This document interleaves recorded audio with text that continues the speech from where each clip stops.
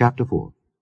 Moreover he made an altar of brass, 20 cubits the length thereof, and 20 cubits the breadth thereof, and 10 cubits the height thereof. Also he made a molten sea of 10 cubits from brim to brim, round in compass, and 5 cubits the height thereof. And a line of 30 cubits did compass it round about. And under it was the similitude of oxen, which did compass it round about, 10 in a cubit, compassing the sea round about. 2 rows of oxen were cast when it was cast.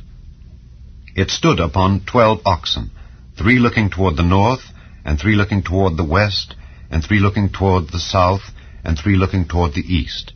And the sea was set above upon them, and all their hinder parts were inward. And the thickness of it was an handbreadth, and the brim of it like the work of the brim of a cup, with flowers of lilies. And it received and held 3,000 baths.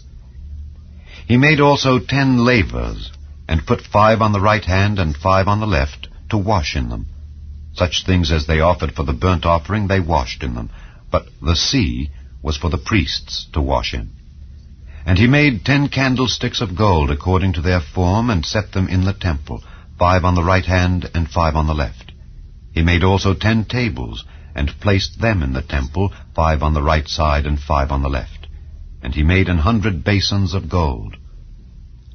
Furthermore, he made the court of the priests, and the great court, and doors for the court, and overlaid the doors of them with brass.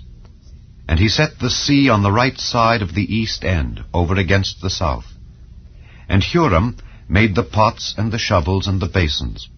And Huram finished the work that he was to make for King Solomon for the house of God, to wit, the 2 pillars, and the pommels and the chapiters which were on the top of the 2 pillars, and the 2 wreaths to cover the 2 pommels of the chapiters which were on the top of the pillars, and 400 pomegranates on the 2 wreaths, 2 rows of pomegranates on each wreath, to cover the 2 pommels of the chapiters which were upon the pillars.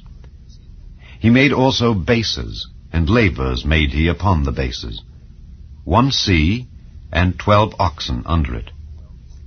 The pots also, and the shovels, and the flesh hooks, and all their instruments did Huram his father make to King Solomon for the house of the Lord of bright brass.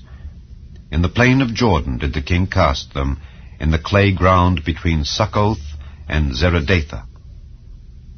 Thus Solomon made all these vessels in great abundance, for the weight of the brass could not be found out. And Solomon made all the vessels that were for the house of God, the golden altar also, and the tables whereon the showbread was set. Moreover the candlesticks were their lamps, that they should burn after the manner before the oracle, of pure gold. And the flowers and the lamps and the tongs made he of gold, and that perfect gold. And the snuffers, and the basins, and the spoons, and the censers of pure gold.